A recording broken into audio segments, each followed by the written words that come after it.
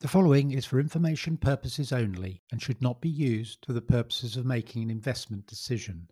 It is not investment advice. The following is made possible by Progressive Equity Research. For more information, please visit progressiveequityresearch.com.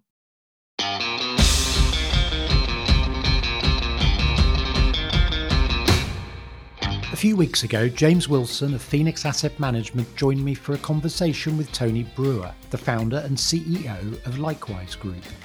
James had talked about Tony and his investment in the AIM-listed company on a previous episode, and I'd been keen to get Tony on ever since. Tony has spent his entire adult life in the floor coverings business, developing Headlam from a small textile distributor to become the UK's leading flooring supplier before leaving in 2016. 2 years later, at a time when many of us might consider slowing down, Tony set up Likewise and set about building national distribution.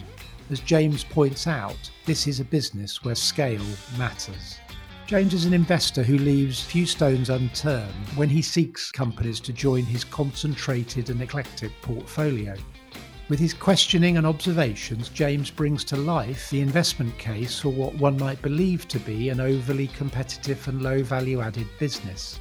This episode offers a fascinating insight into a man with a passion for carpet distribution and the views of a professional investor backing him to succeed. Please enjoy our conversation with the maverick, Tony Brewer.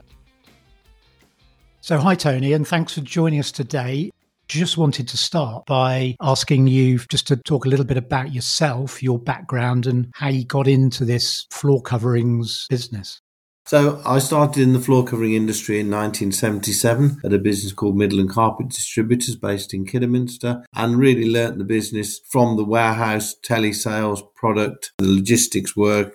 In 1977, of course, there wasn't much IT, but as we developed IT, understanding of that. And I think that reflects the people we've got in the business across the UK now. They've come through a similar channel, probably not from 1977, hopefully later years, but they understand the flooring trade from, let's say, the shop floor, from warehouse and transport, the product to manufacturer relationship, and obviously, importantly, customers. So I developed through that and furthered my career. Then, along with two colleagues who are sadly both no longer with us, Graham Walter and Ian Kirkham, we took a stake in Headlam as a small textile distributor in 1991 and set about making that into a large flooring distribution business, principally in the UK, but also in France, Holland and Switzerland. I left Headlam in 2016 and, along with some other senior colleagues, established Likewise in 2018. And we've since built that business to be annualised sales now of about 150 million, 11 locations throughout the UK, and with aspirations to grow a much bigger business. What is it about the floor coverings market that you obviously become so passionate about and so you find so interesting? Doesn't sound particularly exciting. You're cutting up bits of carpet, aren't you? Well, we're buying full containers of various types of floor covering. We're known as a carpet business. It is still the largest individual part, but we also distribute residential vinyl, artificial grass, laminate, luxury vinyl tile, flooring accessories, and all types of commercial flooring as well. So anything that goes on the floor, with the exception really of ceramic and stone, then we're involved in the distribution of. Now, we've got relationships literally across the world in terms of with suppliers where we're buying product in bulk. We're marketing those products through various types of sample material that we position into independent retailers. The retailer then sells to the consumer, and we supply from, typically, if you take full rolls of carpet being 30 metres long and either 4 or 5 metres wide, we're then cutting the room size length required by the manufactured width and supplying that to the retailer the following day. And we run a fleet of over 130 vehicles, which allows us to do that. And as I said earlier, operating from 11 distribution centres. I originate from Kidderminster, which was one of the key homes of carpet manufacturing going back to the 70s. Sadly, that's no longer the case, albeit obviously Victoria is still technically based in Kidderminster, but it's now a worldwide floor covering business. So kind of carpet is in my blood, I guess you'd say, and floor covering generally. And it's just what I've done for, the last 40 plus years.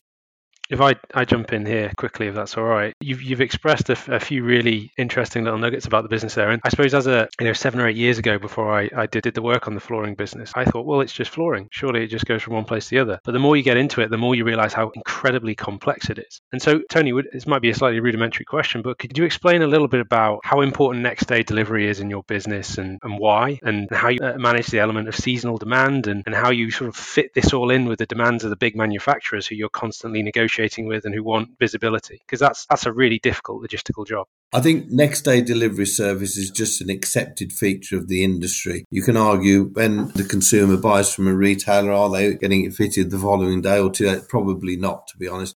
I see the overall service as a much bigger picture. It's one as sourcing the latest floor covering products from the key manufacturers, a lot of which are in Western Europe for residential, but also further afield for other products. And sourcing that product, making sure the retailer is up to date with the latest textures and colours, and that we're putting new sampling into those retailers. All of this is part of the service. Hundreds and thousands of displays into retailers, giving them that selection to enable them to compete against the multiple, and making sure they're up to date with those latest products. And then us having the stock holding, we're carrying just over £20 million worth of stock across our 11 distribution centres, making sure we've got stock to be able to service that retailer. And that next day service is just a feature, as I've said. It's just the last part of that chain, really, before we get paid, of course. And of course, if next day delivery is standard on this very big, bulky, sort of difficult to deliver item, then the minimum efficient scale is actually quite high. So in order to provide that service, you need quite a lot of business already to make it worthwhile sending the lorry out. And so there's a scale element to this business which you've managed to sort of build really quickly with Likewise. I mean, blistering speed, 2 or 3 years and you're above 100 million of sales. And I suppose a big part of that's been acquisition. And it seems like going through the sort of flicking through the acquisitions you've done, it looks like those businesses sold to you because it was you and knew how to look after their life's work and the people that have been working there for decades, sort of in I may be projecting here, a Berkshire Hathaway type way. So can you kind of tell us how you found those acquisitions, how you found them so quickly, or how they found you?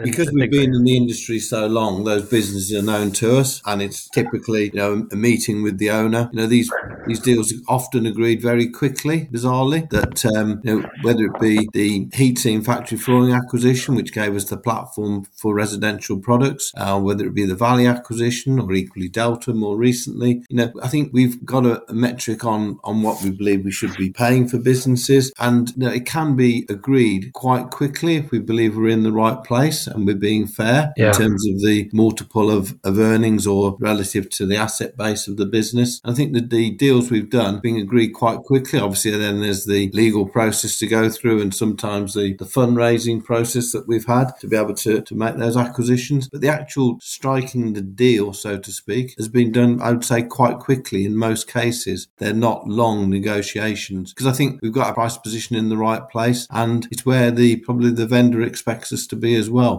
And I guess to James's point, these people would feel more comfortable passing their business and its stakeholders to someone they knew and trusted than perhaps just a private equity buyer who's just in it for the financial return. Possibly. I mean, it's nice of you to say, but it's all about a fair price, I think. And also, to a degree, the vendor believing that we will keep their business intact and in many cases separate. I mean, it's not always separate. In Valley, definitely we keep it separate from their 3 locations, and it's not integrated whatsoever into Likewise. Whereas with Delta, it suited the owners. When they were selling the business, they owned the property separately. We were able to exit that property, move the business to our location in Leeds, which was 3 or 4 miles from their location, but still keep that Delta presence in the marketplace. We've had this period of acquisitions where you've got a lot of scale very, very quickly and profitably. You mentioned in a few of the updates to investors that you're kind of looking at organic growth now. How are you going to go about that organic growth? What do you do to motivate your sales teams to get out there and make the most of the accounts they've got? Okay. And indeed, sign new ones.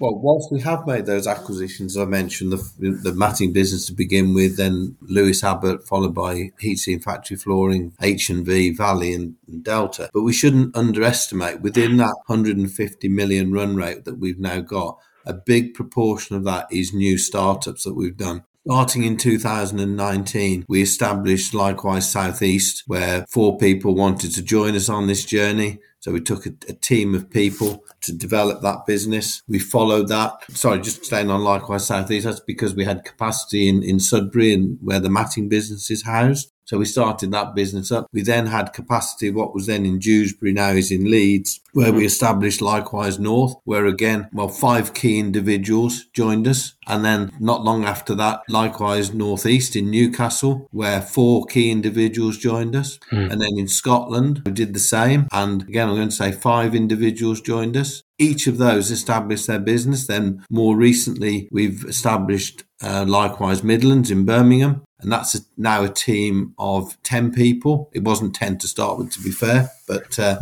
group of people joined us. Then last year as well, we started Likewise South, where 4 people joined. And we're about to launch Likewise Wales with 3 people. So all of those have contributed to our growth over the last 3 years or so. Right. So there's still even though it perhaps might look to the outside observer that there's just been a lot of acquisitions, there's still a ton of organic growth going on in the background, which is now going to start pushing the business forward as well. That's absolutely. And we're now up to 82 people who are focused on customers, product, service, in terms of 22 managers that are very much customer facing. And as I touched on in the early part of this interview, they've learnt their trade in the flooring industry. Pretty much all of them have started on a trade counter in a warehouse. They understand how the logistics work. They understand the IT. They've got relationships with the manufacturers. They obviously understand the product dynamics and, very importantly, have the customer relationship. And those 22 managers,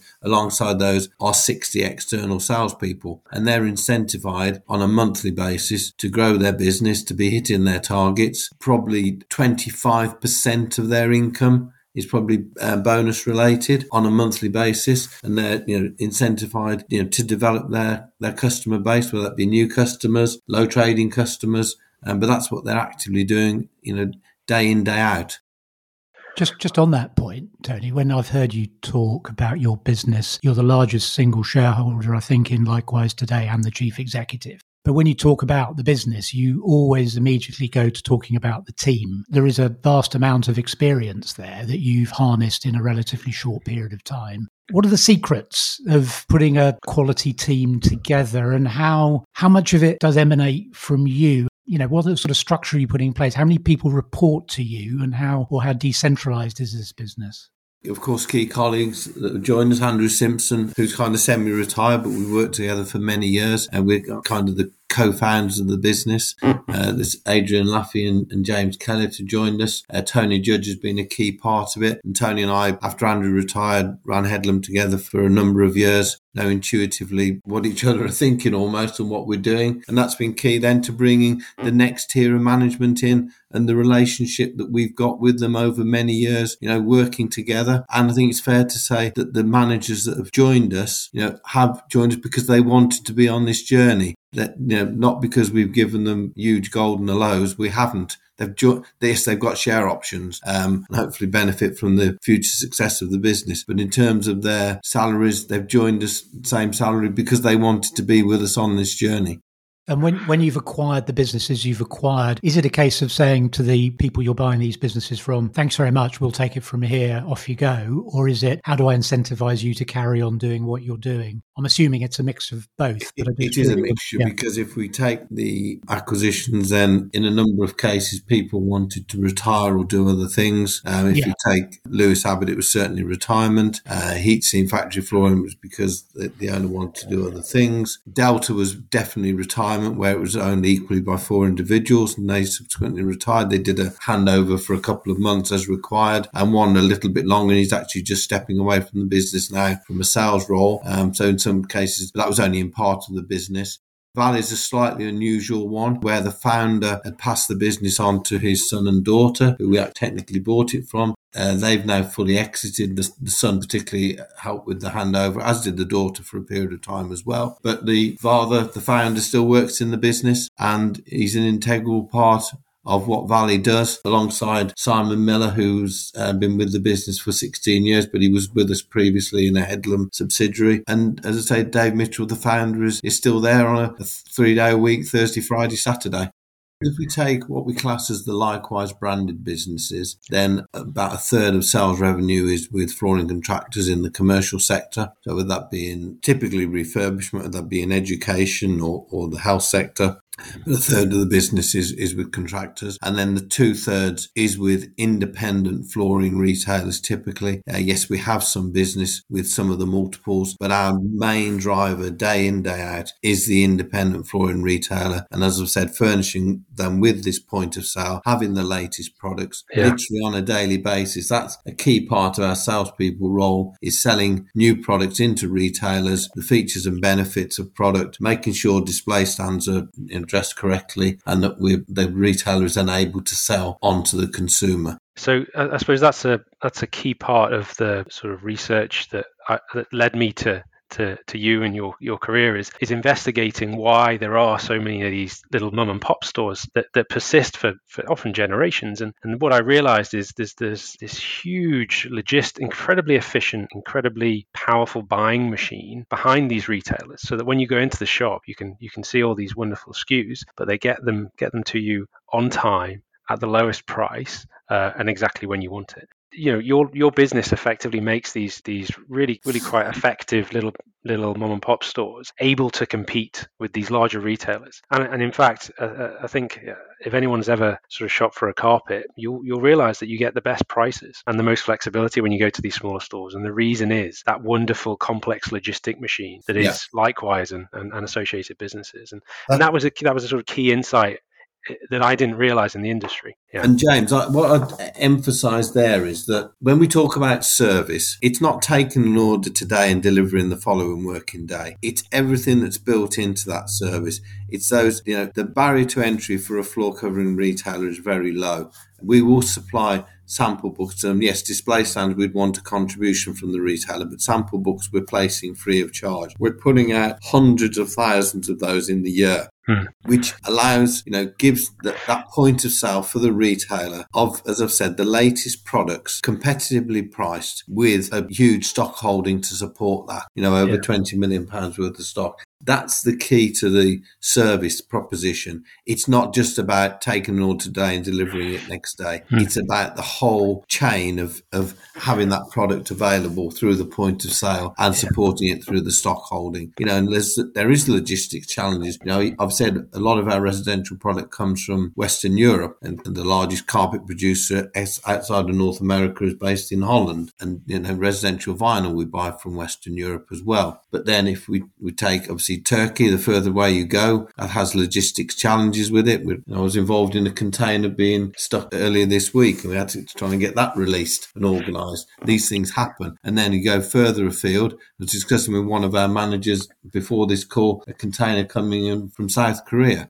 Once you start going into China and Korea and Vietnam for luxury vinyl tile, artificial grass, yes, it has its supply chain challenges which we need to manage, but we've got people in the business to do that. And then another key insight, it'll seem rather rudimentary, but during a project, small or large, if the flooring doesn't turn up on time, it costs the contractor and the client a lot of money, because you can't store a roll of carpet anywhere on site, really. It's big, it's bulky, it gets wet, it's ruined. So if the flooring doesn't get there on time, it delays all those other bits of the project that need to happen and the fit out and so on that rely on the flooring being in. And so you've got to manage all this great big supply chain, all these SKUs across the country and all these warehouses, and you've got to get it there on time, and then you've got to fix it if it doesn't get there on time. And like you say, it's that service element, which, Tony, does it sort of foster a sense of loyalty between you and some of your customers if you get it right?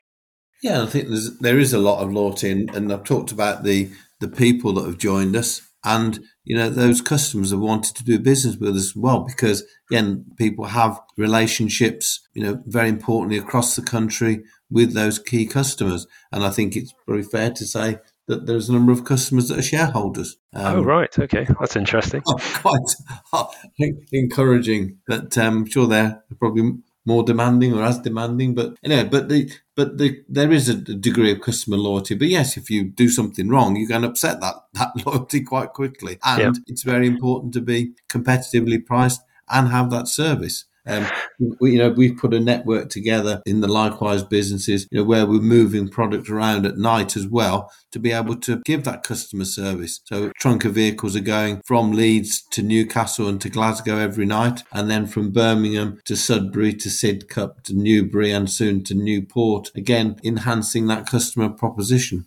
Right. So coming back to some of the organic sort of openings you've got, you mentioned Wales. When you sort of set up a sort of greenfield site, for want of a better phrase, what is the competitor reaction? What is the existing infrastructure that's you have to compete with? What do they do? How do they react? And how do you ultimately, persuade customers to join you who've been with somebody else for many years? Well, I think the first thing is going back to that relationship that the management locally and the sales representatives and sales executives have got with the customers is key. We are not going into the market to undercut anybody, but we are positioning product cost effectively.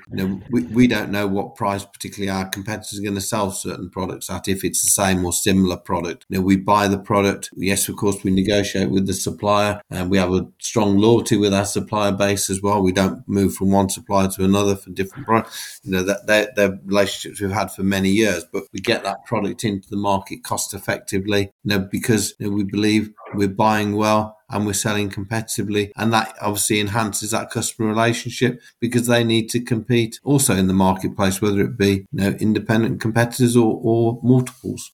Sure. So on that point, if I just jump in there, you've spoken about having sight of this £200 million revenue target. Is there something magic about 200 million in terms of the terms on which you can get from your suppliers, or is it just a number that will become a bigger number in due course? It is just a number, because I think with the acquisition of Valley, that took us comfortably through the 100 million, heading for 150, which is broadly where we are now, certainly on an annualised basis with the upward trajectory. And 200 million is a natural next target, and I believe we can go well through that. But I think also because of the infrastructure we've put in place, we've quoted that specifically cutting capacity, that's cut lengths of carpet, residential vinyl, we're at about 60% with the investment we've made. And to qualify that is that we've only opened Scotland a couple of months ago. So Scotland capacity is not really being utilised at all. We're probably at 15%-ish of Scotland's capacity. If we think about 2 cutting shifts, doing 300 cut lengths a shift is broadly where we would be. So there's 600 cut lengths in Scotland. In Leeds, we are fairly full. There are ways of increasing that capacity potentially. But in Birmingham, we have just gone to the second shift to increase the capacity there. And to explain a shift, that's typically 6 people, either bringing carpet to the cutting table, controlling the cutting table or the wrapping, and taking product away from the cutting table. And the cutting tables are large, 5 metre wide. The length depends on the number, what we call sortation bins, without getting too technical. Going back to capacity, in Valley and Erith we have some capacity, but we're getting fairly full on 3 cutting tables there, working a total of 6 shifts. In Derby, we've invested over £1 million in extending the distribution centre there, putting extra racking in and putting a cutting table in which is currently not being used. So at some point, of course, that gives us extra capacity in the Valley business. And again, if you think of that ratio of 300 cut lengths per shift. So Erith, of course, capacity is circa 1,800. We're not quite there, but getting close. And that's why we put that release valve effectively into Derby to be able to cut. And that 60% does not allow, if at some point we wanted to put a cutting table into Newport, we obviously could do. And just something to pick up there where I've given you the locations around the country is that we own 4 of the premises. The other 7 are leased, but we own freehold of Sudbury, Erith, Derby and Newport, which amounts to, I believe, 22.3 million is the current valuation, with only a small amount of debt against one of those properties. So I think when we talk about the balance sheet, where we've got net assets overall of around 40 million, over 50% of that is freehold property, principally unencumbered. So on that topic, if we talk a little bit about valuation, so you mentioned you've got about £40 million of assets, net book value, mostly backed by property and readily realisable inventory. The market cap at the moment, roughly speaking, is about 40 million as well. Is that correct? Correct. Yes. Right. So that's for me as a sort of fairly frugal value investor. That's a really good starting point for an investment, I'd say. if we sort of look at the profit and loss account, you mentioned you drop all these anecdotes about the future and being much bigger. I suppose that means that there's a lot of investment going in ahead of the revenue, right? So if we look at the P&L, surely it must be obscured slightly by that the cost you're putting in for the future. So absolutely, only 2 of the sites of the 11 were with us 2.5 years ago. We've put a lot of capacity into the business, and that's nowhere near being fully utilised. And as to get the operational gearing, that's why we want to push that sales revenue up towards the 200 million. And then the return on sales should look distinctly different from where it is today, where we're carrying a lot of cost in the business for the future. So if you, I had you at a 130, 140 million sales run rate. Let's say there's a little bit of weakness this year and you're down at that level. I don't know. This isn't a forecast or anything like that. This is just a hypothetical conversation. If you decided you didn't want to go for the growth, what would be the right sort of underlying operating margin for the business at a 130, 140 million pound run rate of revenue? I think looking at another way, we're really targeting an operating margin of 5 to 6%. Right, okay. And I think because we've put an infrastructure in place, it's difficult to say if we suddenly turn the tables and said, right, we're not going to grow anymore, we're going to focus on profitability. That isn't the strategy, but if we did, then it would be a challenge to get to that level, because we've got a cost base in the business just in property and overall infrastructure. We need to have a bigger business, to be fair. Yeah, so I'll ask that question the other way. When you're at 200 million on the current invested capital, do you reach those sort of metrics? Yeah, I think it's circa 5% is probably the right number to think about. It depends how fast we get to 200 million, because quite obviously if we invest more and grow faster, then the 5% might not quite meet the 200 million. I suppose in a slightly odd way, for a long-term investor, you want to see margins low for a while, don't you? Because that means that you and your management team can see this wonderful sort of glide path to even greater scale and even better profits in the future. So I suppose just to sort of square the circle on that valuation piece, because I've looked at other businesses in the sector, some of which that are less efficient than Likewise, I would say, who do make a 5% margin. If you were to say that current run rate steady state margin was around 5%, that would give you, I don't know, maybe £4 or £5 million of profit after tax, which would mean Likewise is currently on sort of 8 times earnings, which is, again, for a sort of frugal and value investor, a great start. You don't even need growth for this to be a great investment, but you do have growth that's clear and present. And so that's really quite an exciting time for the business, and certainly an interesting point for the shares. So at that point, can I just ask a question for both of you, really, how you think about that, what James has just said, and how Tony has talked around this subject in the context of what is a very volatile consumer environment, a housing market that is being disrupted, affected massively by sharply rising interest rates and the cost of living crisis obviously affecting. We are talking about a cyclical industry.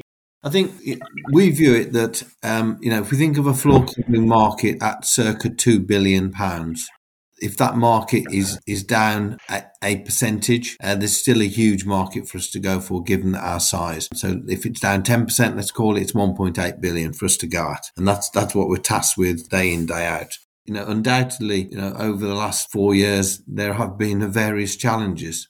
First of all, COVID, with the business being closed for a period. And then as we came out of COVID, pent-up consumer demand and savings that allowed household refurbishment, because people couldn't do the normal things, go on holiday, etc. So they start renovating their property, and there was a huge amount. And so 2021 undoubtedly benefited from that upturn, and we've saw that in various businesses. But then, just to put that 10% in context, what was the rate of the market decline over the global financial crisis? So 08, 09, 2010. I guess it was towards 20%, I would have thought. Okay, right. Okay. But going back to 21 would have been a good year, and we thought we could see that in a business like Valley, and we see it in as the Likewise business will grow. Going into 22, undoubtedly, with all the challenges, of course, very sadly, the Ukraine war and the knock-on effect of that, energy costs, whether that be input costs in industry or energy costs relative to consumer spending. And then more recently, obviously, interest rates, house moves slowing. It is a challenging market in the last 18 months, no doubt about that. So I think it's fair to say if the market had been more helpful in 22 and 23, we would be much further forward now than we are. But I'd still say there's a big market for us to go at. Our competitors are shipping floor covering products every day. We've just got to be sharper at getting our share and increasing our share of the market. So I'm obviously I have a vested interest here. I've drank the Kool-Aid on Tony and his team. So I'll try and be as independent-minded and objective as possible with this. But I suppose I have the luxury of being very long-term investor. So I'm looking for the best investments are the ones you never have to sell. And so I can, when I'm thinking about businesses, I can look through the cycle. And so I'm not really too scared about a year where volumes might be down 20%, especially in an industry like flooring, because there's certain industries where demand goes and it never comes back in the sense that people didn't go out for meals during COVID. There was a lot less opportunity to do so because the businesses were closed. They didn't go and have 15 meals for a month as soon as the restaurants opened, did they? Those meals were gone and that revenue was lost. But with things like flooring, at some point, even if someone says, actually, that carpet will last another year, it needs to be replaced at some point. So you get this wonderful wave after a cycle where there's all this catch-up spending. So I think you made exactly the same point about champagne consumption in the last time we spoke, James. Yes, well, that's a slightly different product and a different consumer set. So, But yeah, so there's this catch up which happens, and it happens with a lot of the building trade. And the really odd thing is, I'm effectively still a child. I've only been through 2 or 3 market cycles in my career, depending on how you classify them. But it always surprises me how the headlines and the people in the investment industry that I speak to, how they always speak about the cycle like it's never going to end, like it doesn't bounce back every time. And so I'm not too worried about it, especially when you look at in the context of Likewise, you look at the balance sheet. The balance sheet's absolutely solid. They've got a lot of liquidity there, and you can see that in their actions that Tony and his team aren't worried about it, because what are they doing? They're allocating that capital counter-cyclically. They're looking for opportunities in the maelstrom to add value for shareholders, while competitors might be retrenching or jacking their prices up or whatever it might be. So I suppose I like the industry because it's simple and easy to understand, and I'm a simple man. I like it because you get cycles and people run for the hills, and you get opportunities in the shares, like I think we do have at the moment. Likewise, and then I like it because it's got a tried and tested management team who seem to be incredibly passionate about the journey they're on, which feels like it's only just at the beginning. You've clearly had experience of the life of a PLC previously. You listed Likewise on AIM, I think it was only 2 years ago? Yeah, 2000. Yeah, that's correct. What's your experience been in terms of, and just how have you found it coming back into the listed arena in terms of attracting investor interest? Clearly, you've done a great job with James, attracting investor interest and using the market for what it's there for, which is to raise capital for growing businesses. Sure. So, and exactly, I think if we'd have gone into the banking system as a small company, we would not have been able to raise the capital that we've been able to through the markets. But it's allowed us to move much faster than I think otherwise we would have been with a small company, trying to raise bank debt. We've had, great support from a handful of institutional shareholders. I think, we have this situation where probably there's a lot of even small cap funds are not looking at things under 100 million market cap. That seems to be a particular threshold. And when you get to 100 cap, it'll be 200 million. Probably.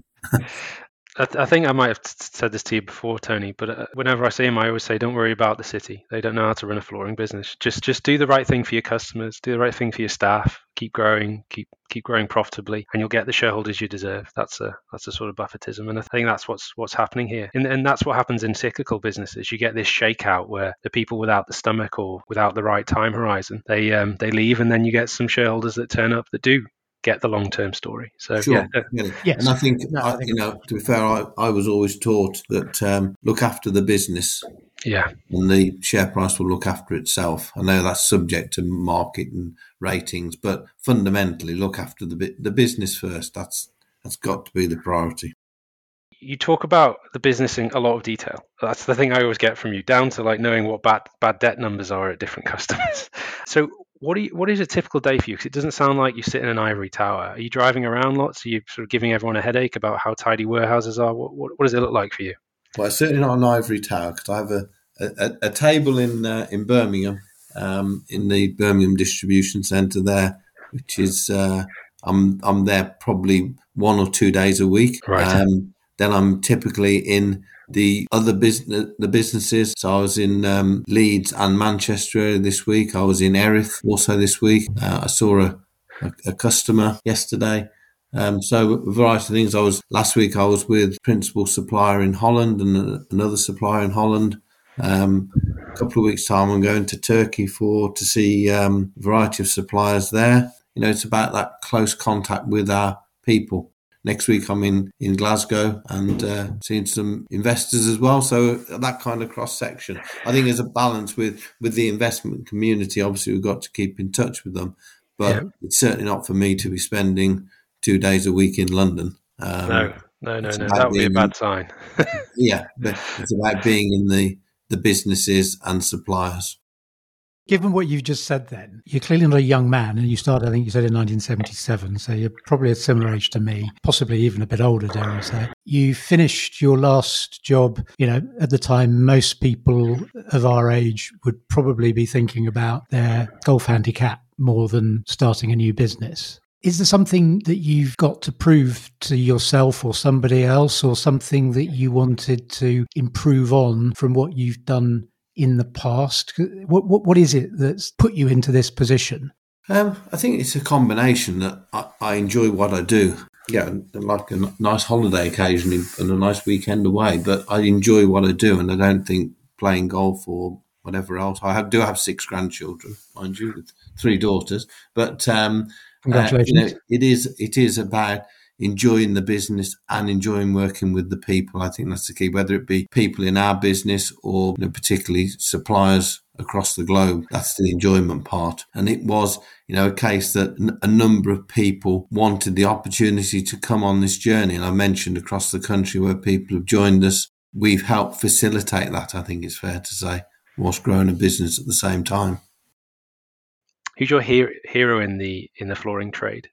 Internationally, it could be anybody. Well, Graham Waldron, undoubtedly. Waldron, right? And that's did he hire you? Sorry, who was he? Yes. He was your predecessor at Headlam, or? Well, Graham Waldron founded MCD, Midland Cotton, that I joined in 77. His colleague actually interviewed me, but Graham was there at the time, and he's been my mentor through my business career. So sadly, he passed away a couple of years ago, but undoubtedly he's my mentor, hero. Graham really took a stake in Headlam at the time, 22%, I think I'm right in saying, and Ian and I developed a business with him. I think it was Graham's credibility in the city and also with the suppliers that allowed us to then grow Headlam. And I think it's fair to say it was Graham's credibility. It was Ian's ability in the city to be able to raise money to grow Headlam, and it was myself, Andrew, Tony Judge and other people that ran the business. That's how it worked. And then Ian stepped away in 2000. Let's call it a disagreement over strategy, which I think it genuinely was, and that sometimes used as a cliche. And we'd built up roughly a third of Headlam was in textile businesses, which started to underperform for a variety of reasons. And when Ian left, we then sold those textile businesses, which were typically in curtaining and upholstery fabric, and then continued to build Headlam as a floor covering distribution business until I left in 2016. So really, putting Likewise together, you just wanted to keep the band together or put the band back together, it sounds to me, what you're saying. Yeah, there is a degree of that for sure. If Tony, if you weren't doing Likewise now, what do you think you'd be doing? Difficult to say. Probably. When I first left Headlam, I got involved in a business in South Africa, which is actually where the Likewise name comes from. And that was with a gentleman called Stefan Collar, who has a worldwide floor covering interests, and he wanted some help to sort some business out in South Africa, which I went and did. And I was going there every other week for 3 years. I've totally exited that business now because as obviously Likewise in the UK has got larger, then it needed my full attention and has done since pretty much COVID. Prior to COVID, I was involved in South Africa. And I was also doing some consultancy work in that period for other floor covering businesses. And I guess if I hadn't developed Likewise, I would probably be doing that, I guess. Yeah, it's clear you have an enormous passion for it. And also you're very good at it. Thank you both very much for spending the time today, and I look forward to catching up with both of you in the not too distant future. Great. Thank you. Thanks both.